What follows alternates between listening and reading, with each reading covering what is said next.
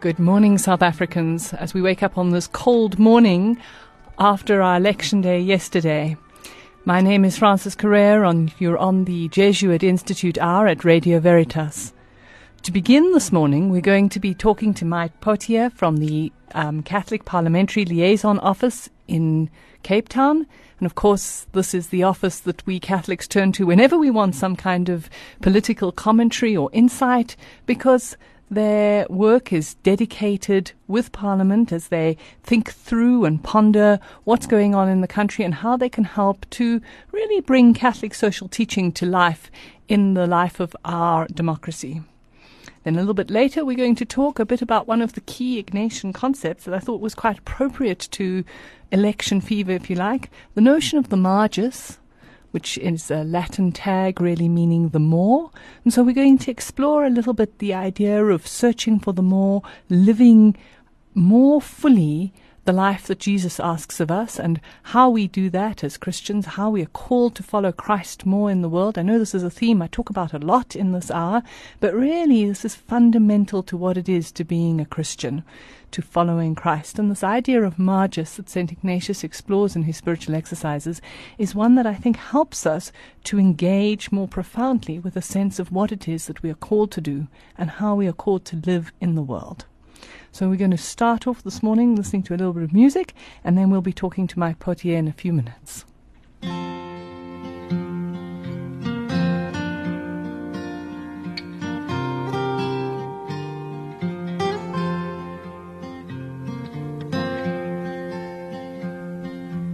Lord, make me a means of your peace.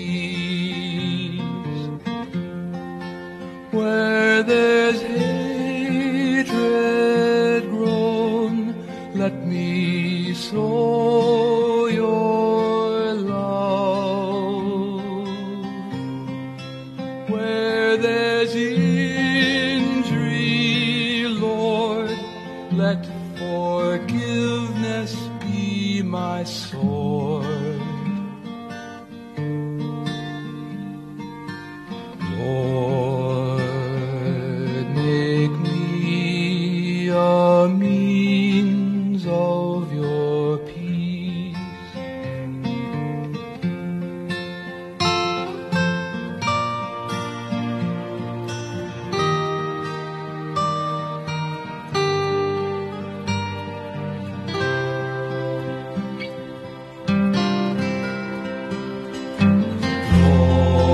Lord, make me a means of your peace. When there's sadness here, let me sow your joy. When the darkness nears, may your light dispel our fears. Lord, make me a means of your peace.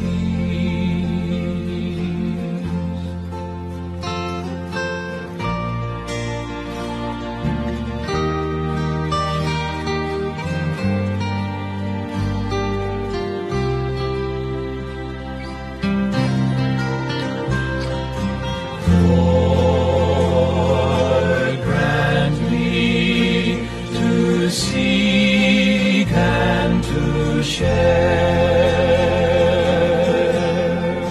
to forgive in thee, you've forgiven me, for to die in thee is eternal life to me.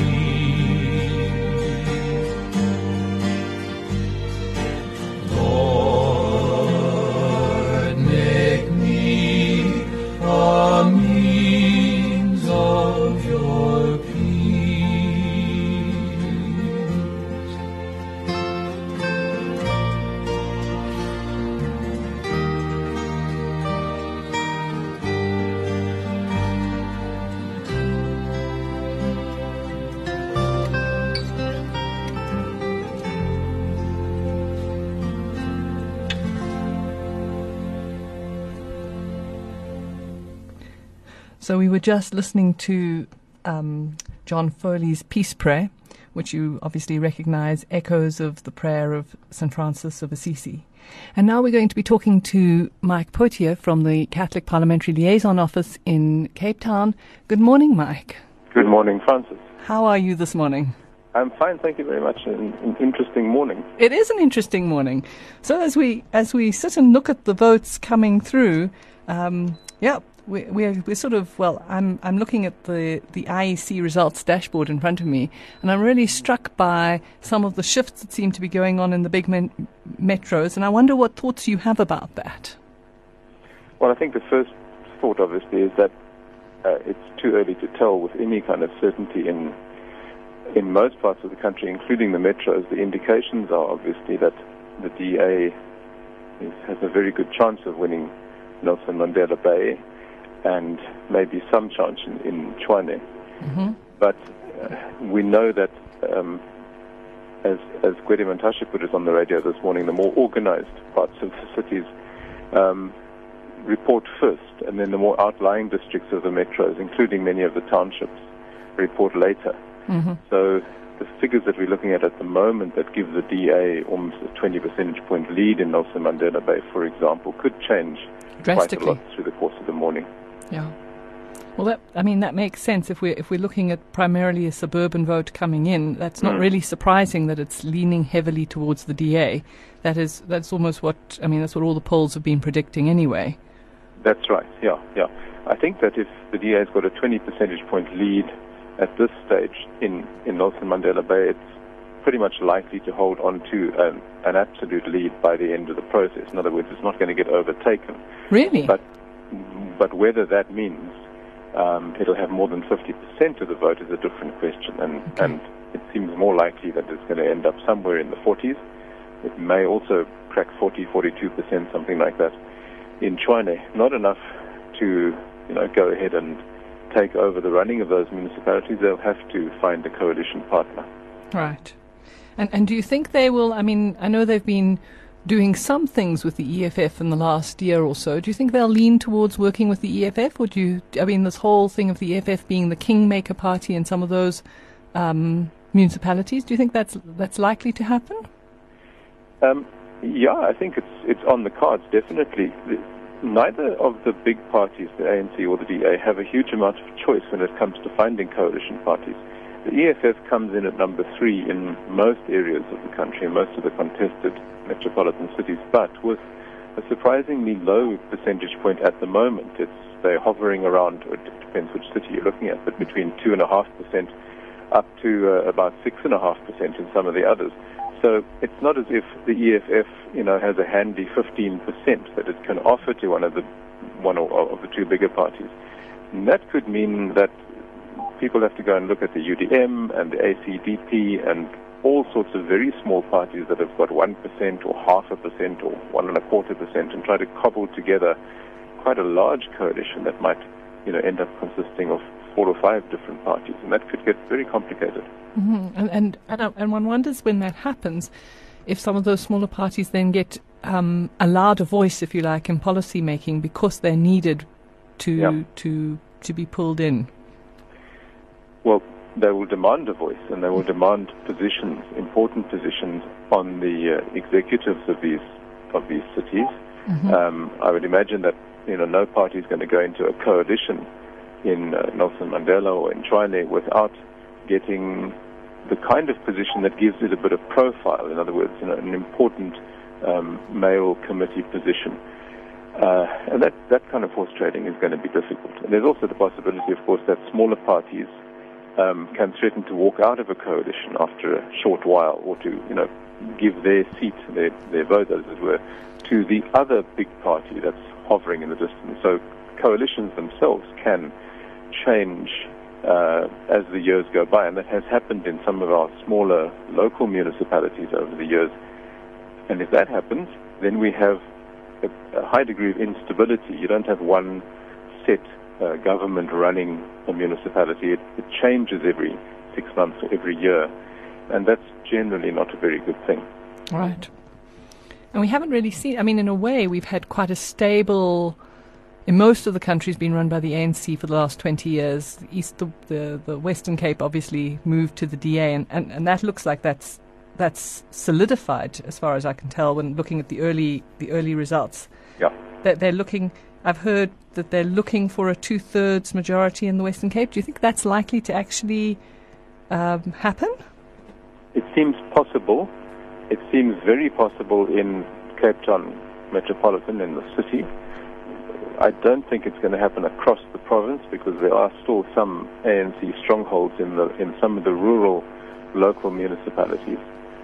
But it's possible that the DA could get in the mid-60%, maybe even 70% in Cape Town city. Wow. And, whether they were looking for that actively, I'm not sure. My sense has been that the DA's campaigning in Cape Town has been fairly low-key because they've had it in the bag. Just as the ANC has eThekwini in the bag and doesn't really need to worry. The same applies to the DA in Cape Town. So they're comfortable here. The question will be whether the DA can make further inroads in the rural areas of the Western Cape province. Yeah. And it does look like they might take over a couple of the big municipalities on the west coast from the ANC. It also looks that they might be losing control of one or two of the municipalities in the Garden Route area, which at the moment are trending towards the ANC. But as I say, early days, all of those things could change. Yeah. I mean, it definitely looks like Buffalo City may well be more contested than other parts of the Eastern Cape. I was kind of struck. I mean, I've been thinking quite a lot about Catholic social teaching and about the church's role in the elections, and I was really struck by it seems like a relatively poor turnout in terms of voters coming to vote. I mean, looks like less than 60% of the voters voted.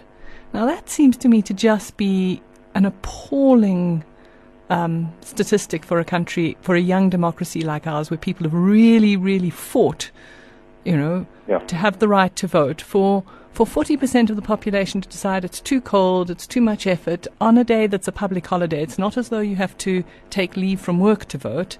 It's been made really easy to vote. Voting stations are just down the road. Almost everyone I know walked to their voting station. You don't need transport. It's as simple as possible. I'm really distressed by the degree to which we seem to be having a growing sense of apathy amongst people. Now, I wonder what your thoughts are about why that is and what we as the church might do to counteract that.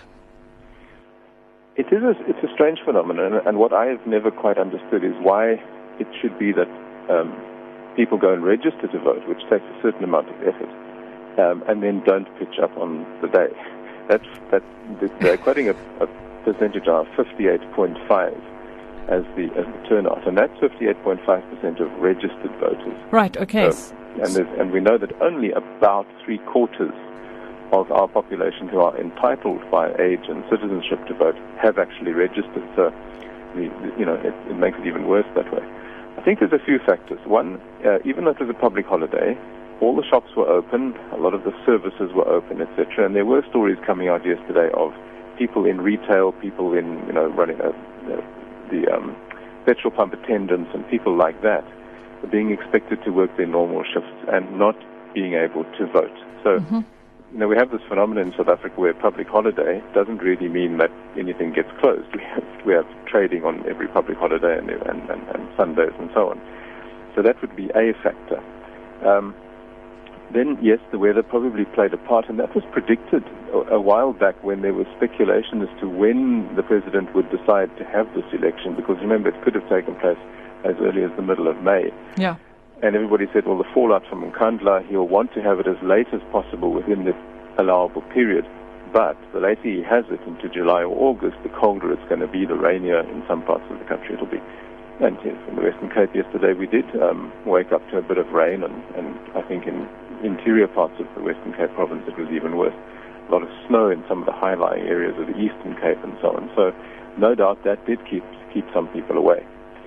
Then you have the phenomenon up in the far north, in the Vuwani region, for example, where people boycotted. In effect, they boycotted the vote because of dissatisfaction. And I think that probably has accounts for quite a large number of the missing voters, people who are motivated enough to register, but when this election rolls around, they're expressing their frustration by just staying away. Mm-hmm. And then finally is the question of disillusion and apathy, supposedly largely among the youth. Time will tell if that is an accurate picture. What can the church do about it? Well, the bishops release pastoral letters in advance of each election in which they encourage people very strongly to go and vote. I don't know how many of those letters are read out in how many parishes and how many people take them seriously. Other church structures, justice and peace and things like that, motivate people to vote. But at the end of the day, it's a personal decision, and there's only so much that you can do to force or to encourage people to take advantage of these structures. If they don't want to, you can't make them. Yeah, I presume that's right. That in a way, one of the gifts of a democracy is the right not to engage, and people have exercised that right for whatever reason. Yes, my concern though is that it constitutes a sort of misunderstanding. We still have too many people in our electorate who think that casting a vote is a reward for what a political party has achieved, rather than a kind of instruction to a political party to go and do something in different. The future. Mm-hmm. So, in a nutshell, people vote for what happened before instead of voting for the future. And that's why we will find people still sticking very much to their old loyalties. In this country, we have people voting for the liberation movement, even though liberation occurred 22 years ago, if you like. Yeah. One would want to see people saying, okay, what's in the past is in the past, and the good and the bad. Which party really holds out the best chances of improving my life for the next 5 years? Yeah. That should be how people weigh up their vote. And, I think there's a real sense in which we haven't seen that kind of campaigning from parties either. Most parties talk about what they have achieved and aren't talking about, for instance, things going forwards. Yeah. I was really struck in the... It always strikes me that one of the areas I consistently want there to be a kind of auction, if you like, on would be something like the child grant, which every year is worth slightly less than it was the year before because it doesn't keep track of inflation. Yeah. And yet no party seems to want to pick that up as something where they'll promise more if they're elected. It's like it's just a non-issue. The way it's brought up is, we gave you the child grant. Yeah. Not what will it be in the next 5 years. Yes. The one party that did, in fact, make promises in regard to social grants, of course, was the EFF. Yeah. Promising that if they win these elections, they will increase all the social grants. But again, that's a complete misapprehension of what it's all about, because it's not up to municipal governments to pay social grants and to increase or to decrease or to do anything with them. That's our next election. Sorry, it's a topic for our next election. Exactly. Yeah. Because it's a national. And again, that may have led to some of the lack of enthusiasm for these elections. I think it's possible that some people look at local government elections and say, well, what's the big deal? I'm not voting Zuma in or out of office.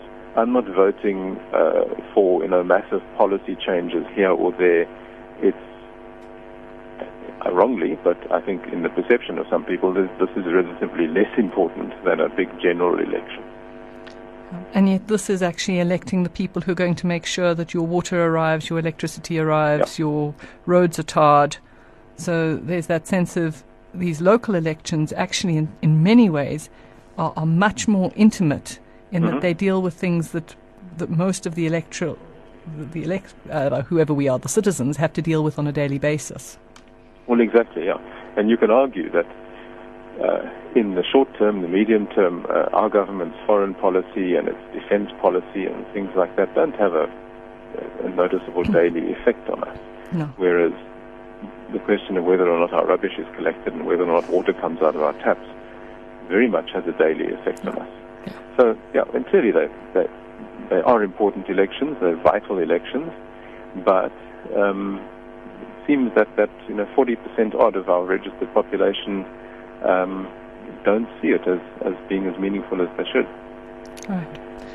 Well, thank you for all of that. I'm aware that you have to get to a court case soon. I seem to remember you saying that, and we're coming to the end of our time with you, but thank you for sharing your thoughts with us this morning. That's a pleasure, and let's hope everyone will keep track of what's happening, and hopefully by this afternoon we will have some pretty good ideas of how things will stand. Excellent. Right, that was Mike Potier from the Catholic Parliamentary Liaison Office, and he was talking to me, Frances Correia, on the Jesuit Institute Hour here at Radio Veritas. We're going to move now to an ad break. Radio Veritas. Your Catholic connection.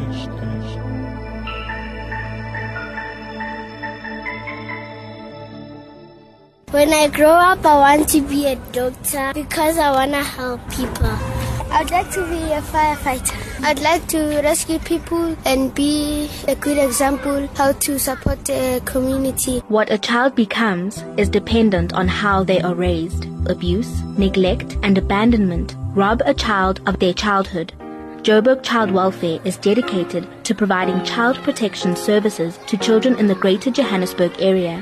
They also have childcare centers. To lend a helping hand, call 011-298-8500 or email fundraising at jhbchildwelfare.org.za. Joburg Child Welfare, caring for children.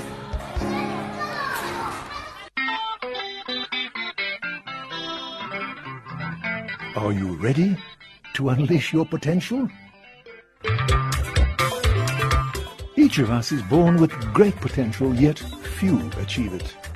At Imsimbi, we nurture each individual's self-awareness so that you discover your true soul purpose. Imsimbi Training is an accredited training provider offering values-based courses like leadership, emotional intelligence, project and financial management. Let the Spirit transform your workplace. Call 011-678-2443 or visit www.imsimbi.co.za to see our 50 accredited courses.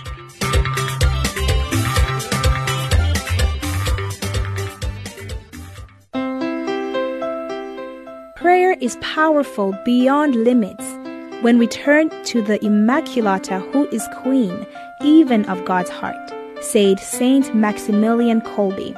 Radio Veritas, together with the multi-talented musical group, The Gifted Folks, bring you a concert in celebrating the Assumption of the Blessed Virgin Mary. Come and join us as we praise in song on the 20th of August at the Cathedral of Christ the King in Berea, Johannesburg at 2 p.m. The cost is 100 Rand for adults and 50 Rand for children under the age of 16. For more information, contact Mahadi Buthelezi on 011-663-4700 or 083-992-0387.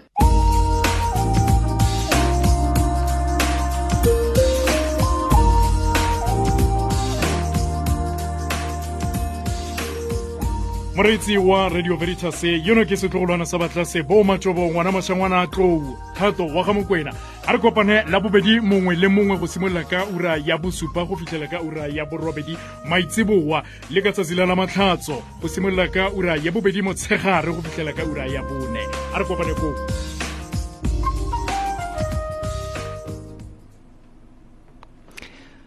So you're listening to the Jesuit Institute Hour on Radio Veritas. My name is Frances Correia.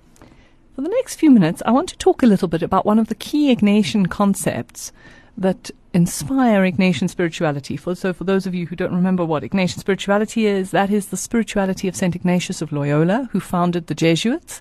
And you're listening to the Jesuit Institute Hour, so there's something about this way of proceeding, this Jesuit way of engaging with the world, of proceeding with the world, that can be quite revolutionary, quite on the edge. I can remember back in the old South Africa, there was lots of criticism of religious parties, of religious organizations speaking about politics or engaging with politics or thinking about politics. And that's an old critique that the church has often had to engage with.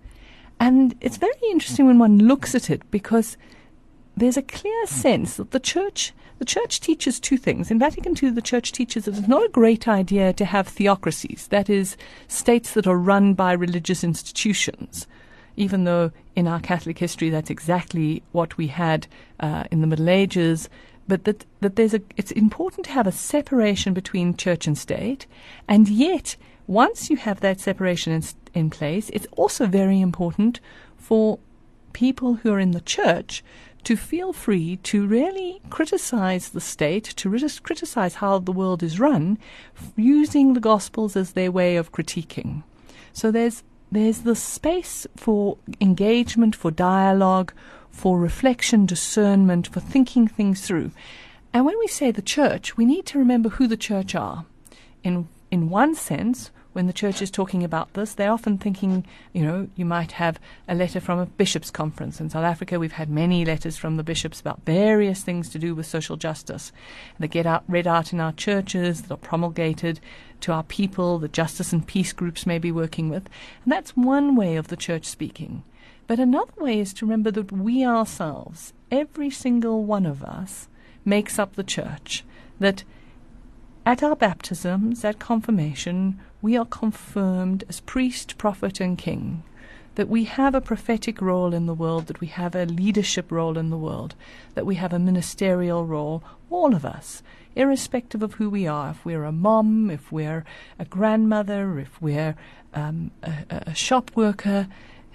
Our innate dignity and our innate sense of who Christ is and what Christ wants in the world is such that we should be thinking about and engaging with what's going on in the society around us. And we don't just engage as Christians for our own selfish needs, but that we need to be thinking about, well, what do we need as a society?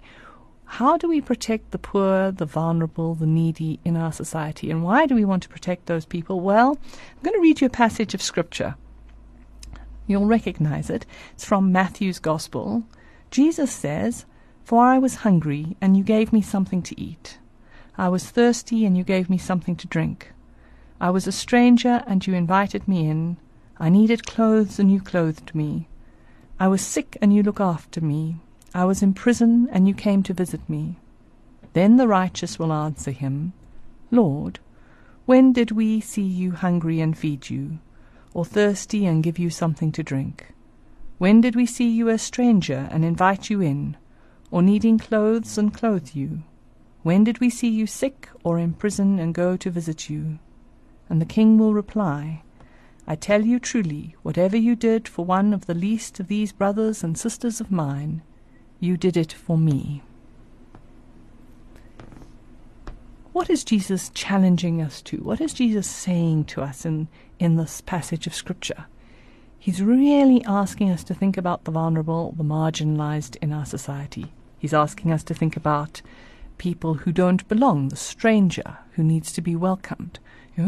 Just at the moment we see all over the world the rise of refugees, the rise of people who are fleeing either unjust regimes in their own country, or fleeing war, or just fleeing economic hardship, or fleeing the fact that there's a serious drought or some other natural disaster. There's a real message of welcome. There's a real message about people having their basic needs met, about the hungry being fed, the poor being clothed, about people's basic needs being met. When we think about our role in society as people, we have to engage with our responsibility as Christians to care for those who are less advantaged than us. And, we can just look around our families and we see people who are in need of care. We see the elderly in our families. We see the children who need to be looked after. We see the unmarried who have children. We see all sorts of people who may need a little bit more care than we ourselves need. And there's that invitation to be engaged with those people. But there's also the invitation to be engaged with all the people that we meet as we go through our day. Whether we're living in a rural area or in a city, the chances are we are meeting people all the time, seeing people all the time who are Christ to us, who are in need, and who Christ asks us, out of love for him, to engage with. in Evangelii Gaudium, Pope Francis puts it very well. He says that being a Christian is not the result of an ethical choice or a lofty idea, but rather it is the encounter with an event, a person, which gives life a new horizon and a decisive direction. Thanks solely to this encounter with God's love in Jesus, which blossoms into an enriching friendship, we are liberated from our narrowness and self-absorption. We become fully human when we become more than human, when we let God bring us beyond ourselves in order to attain the fullest truth of our being. Here we find the source and inspiration of all our efforts at evangelization. For if we have received the love which restores meaning to our lives, how can we fail to share that love with others?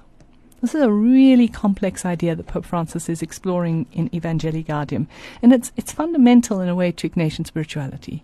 It's based on two movements. The first is that I open myself to a personal encounter with Jesus, that I allow myself to really be touched by the love of God. And then it follows that naturally I will want to love those that Jesus loves, that I will be naturally moved to wanting to take seriously Jesus' call to care for my brothers and sisters in the world, that I will love others because Christ loves them, that I will see in others the face of Jesus. The Jesuit poet Hopkins writes about it very beautifully in his one poem. He says that I look at others, I see Christ play in 10,000 places, lovely in looks and lovely in features, to the Father through the features of men's faces. This idea that Jesus is in the eyes, in the faces of the people I meet. So the next time that someone stops you at the side of the road and asks for money, I want you to just think for a moment, this is Christ. Or the next time that you have to go and visit some elderly member of your family, perhaps like, I think about, for 10 years I went to visit my grandmother and she couldn't recognize me. She had Alzheimer's, she didn't know who she was, she didn't know who I was, but a real sense of, if I went in there and thought, I am seeing Christ, the wounded Christ in her, then I was much better able to engage with her. Or when next, you're sitting at some family party and somebody needs to look after all the toddlers, that sense of, even in the toddlers, I see Christ in these children who need to be watched. I see Christ in the other. That, I think, is part of the call to be living from the more, the Margus. That we are invited to open our hearts, to live from a broader horizon, to live with more intensity in the world. It's in this context that we need to be thinking both about the elections that have just happened and our awareness that these elections are just part of a process, that elections come round seasonally. The next set of elections are coming up. And we need to be thinking about, well, what do we want for the country? It's not just about what has happened. I loved what Mike Potier was talking about earlier. It's not just about the past, but it's also about the future. What are we looking for? As a voter and as a taxpayer, I am appalled at things like the low rate of the child grant. I cannot imagine how anyone survives on less than 400 Rand a month. We know from research that's been done by groups like PAXA that the child grant should be sitting at about 500 to 600 Rand a month. It's half of that. We should be demanding from our parties that they change, that they raise the level of the child grant to an actual living amount. I don't even know how someone survives on 600 Rand a month, but 312, I think it is at the moment, is too little. It's not enough to feed a child. If we don't have children who are fed, then we don't have children who can concentrate at schools, then we perpetrate a whole range of other problems because those children will not do well at school, they will not learn to read and write, they will not become numerate, they will not be able to engage effectively in society. And we see that problem running through our education system, we see it running through our unemployed youth, we see all sorts of problems, and we can trace a lot of them back to basic poverty. So I think we need to be thinking about these things a little bit more clearly. We need to be asking, what would Christ want me to do? What does Christ ask of me? How do I engage with this stuff? As I said earlier, I'm concerned. I think the church is concerned by the poor turnout of voters. I went to go and look up. In the 94 election, 86% of the country voted. That's why we sat in queues for so long. We were just talking in studio before we began. Remember, my producer here stood in line for a mere 10 minutes. I was in a queue for about 20 minutes. There were places where only 30 people voted. This is appalling, guys. This is appalling. This is our moment to ask our leadership that democracy is all about us taking ownership. If we don't take ownership on the day that we are offered it on election day, then we never take ownership. We are not being civilly active. This is a real crisis. I think it's a crisis of faith. I think if you did not vote in this election, you need to go to confession and think about why. Why was whatever else I was doing more important than the choice to actively engage in choosing a government, in choosing local government, in choosing to be involved? And just the statement that I don't like the ANC or the DA, which many people have said to me, or the EFF, I was struck by how many parties there were to vote for. Guys, there's more than one choice, and we could see smaller parties playing a much bigger role. If 40% of us had voted for smaller parties, that would change what the voting looked like now. We could change that. It's really important. So while you're thinking about those things, I'd like to invite you. I'm going to play another piece of music. Again, it's a piece of music that hopefully will just inspire you to think a little bit about how you engage in the world, about what God is asking of us. So Bernadette Farrell's All That Is Hidden. If you would follow me, follow where life will lead. Do not look for me among the dead, for I am hidden in pain, risen in love. There is no harvest without sowing of grain. All that is hidden will be made clear. All that is dark now will be revealed. What you have heard in the dark, proclaim in the light. What you hear in whispers, proclaim from the housetops. If you would honor me, honor the least of these. You will not find me dressed in finery. My word cries out to be heard, breaks through the world. My word is on your lips and lives in your heart. All that is hidden will be made clear. All that is dark now will be revealed.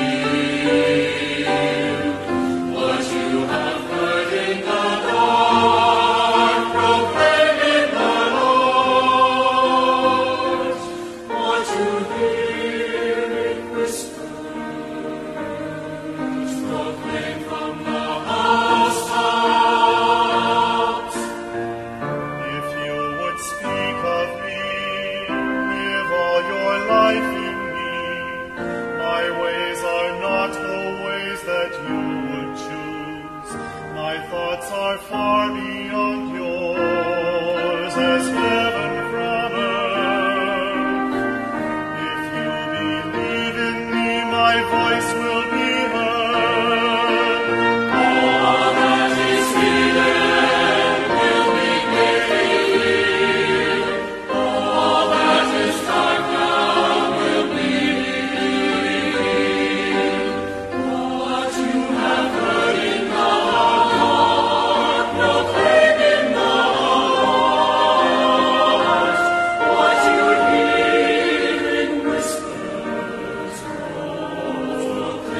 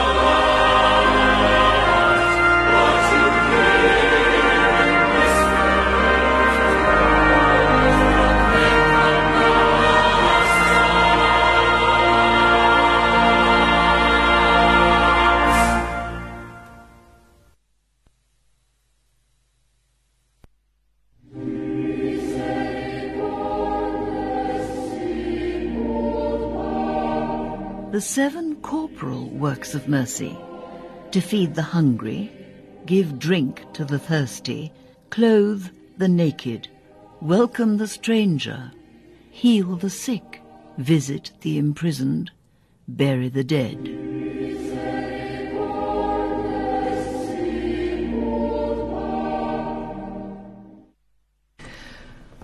So there we were listening to the 7 corporal works of mercy. Again, there's that sense of things that we are called to do as Christians, things we are called to engage with as Christians, to be involved with. One of the things that often kind of strikes me, and I wonder if it strikes you, is that sometimes one can feel a little overwhelmed when one thinks about the problems in the world. You know, what can I do about, for instance, ISIS? Or what can I do about poverty? What can I do about the AIDS pandemic? How do I engage with these? It can seem overwhelming. And I think there's something that's very important about remembering that we each have, as it were, a particular role to play in bringing about the kingdom of God. That God doesn't ask us to do that which is impossible, and that Christ has already redeemed the world. There's a sense of it is possible to just do that piece of good that is in our own arena, in our own place, and that is very, very important, even if it feels like it's not very much. One of the quotes I love, and I'm going to read it to you, is by Dorothy Day.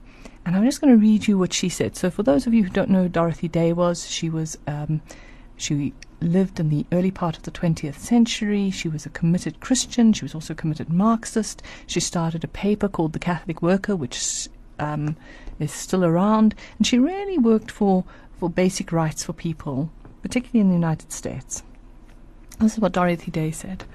What we would like to do is to change the world, to make it a little simpler for people to feed, clothe, and shelter themselves, as God intended them to do. And by fighting for better conditions, by crying out unceasingly for the rights of the workers, of the poor, of the destitute, the rights of the worthy and the unworthy poor, in other words, we can, to a certain extent, change the world. We can work for the oasis, the little cell of joy and peace in a harried world. And then this is the bit I really love that she says. She says, we can throw our pebble in the pond and be confident that its ever-widening circle will reach round the world. We repeat, there is nothing we can do but love. And dear God, please enlarge our hearts to love each other, to love our neighbor, to love our enemy as our friend. I love that sense of we're called to do little things. We're called to throw our own pebble in the pond. And if we each throw our own pebble, then things will shift, things will move. That we trust that we are working to bring about the kingdom of God, but we are not alone. We work with God, with the Holy Spirit. In a similar way, Bishop Ken Otner of Seginwa, I often get that wrong, and he said this while talking about Archbishop Romero, and the quote is often associated with the Romero. He said, it helps now and then to step back and take the long view. The kingdom of God is not only beyond our efforts, it is even beyond our vision. If we think about South Africa at the moment, doesn't that make sense? What would the kingdom of God made manifest in South Africa look like? We know it's beyond our efforts, our individual efforts. For some of us, it's even beyond our vision. We can just get a glimpse of it, what might be like. It goes on. We accomplish in our lifetime only a tiny fraction of the magnificent enterprise that is God's work. Nothing we do is complete, which is a way of saying that the kingdom always lies beyond us. We plant seeds that one day will grow. We water seeds already planted, knowing that they hold future promise. We lay foundations that will need further development. We provide yeast that produces far beyond our capabilities. We cannot do everything, and there is a sense of liberation in realizing that. This enables us to do something, and to do it very well.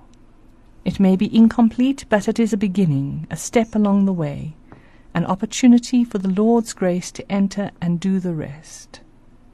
We may never see the end results, but that is the difference between the master builder and the worker. We are workers, not master builders, ministers, not messiahs. We are prophets of a future not our own. I find these words very consoling, that sense of being part of a movement of God's that is moving towards the kingdom, that is inspired by the Spirit, but that is not entirely up to me. It's only partially up to me. It's only up to me to do my bit, to deal with the people I encounter, to preach Christ, both in what I say, but also very much, very important for Catholics, to do that which is Christ, to love others as if they are Christ, because in reality they are. Christ comes to us in the faces, the features of other people. Archbishop Tutu puts it as well, very simply, very classic. Archbishop Tutu, do your little bit of good where you are. It is those little bits of good put together that overwhelm the world. I think as we watch the election results coming in, some of us may be feeling inspired, some of us may be feeling depressed, some of us may be feeling apathetic. I really want to invite you to remember that it's not just at times of election that we exercise our citizenship, but it is every day that we build the country we live in. The responsibility for who we as South Africans are does not lie with our government only. It lies with us. That we have a long history of actually very active civil society organizations. We've looked in this last year alone, we can see how organizations like the Cathedra Foundation or the Helen Suzman Foundation have really successfully challenged the government. They have challenged things that have happened. They have worked on our behalf. And these are small organizations run by highly dedicated people. We need to think ourselves about what is the pebble I throw into the pond in my own context, in my local area. How do I try to build the kingdom of God? And it may be as simple as what I do with children that I teach. I was very, very struck recently. I watched a dramatization by a group of grade 2s of the story of the Good Samaritan. And it was very clever. It was beautifully done. It picked up a lot of the themes of modern-day South Africa. It was the children were pretending to be somebody knocked down by the side of the road, and the taxi drove past, and the bike drove past, and a car stopped, and a rundown car stopped to help them, and it was very contextualized. And as I watched this, I was thinking about that teacher, the teacher who put that performance together for those kids. That teacher is helping to build good citizens. That teacher, in what she's doing it with excellence in her own way, in her small classroom of grade 2s, is changing the world. She's changing the world by forming the hearts and minds of the kids she's working with. And she is, in that way, giving glory to God. And I think that's what we need to remember, that it's in our own context, in the places we find ourselves. That's where we are asked to shape the world, to do that which is necessary to change our own little corner so as to build God's kingdom. And so on that note, I would invite you in this coming week to pray for the grace to see what is the pebble God asks me to throw in the pond. What is the one thing that I can do this week that would help to build the kingdom of God here in South Africa?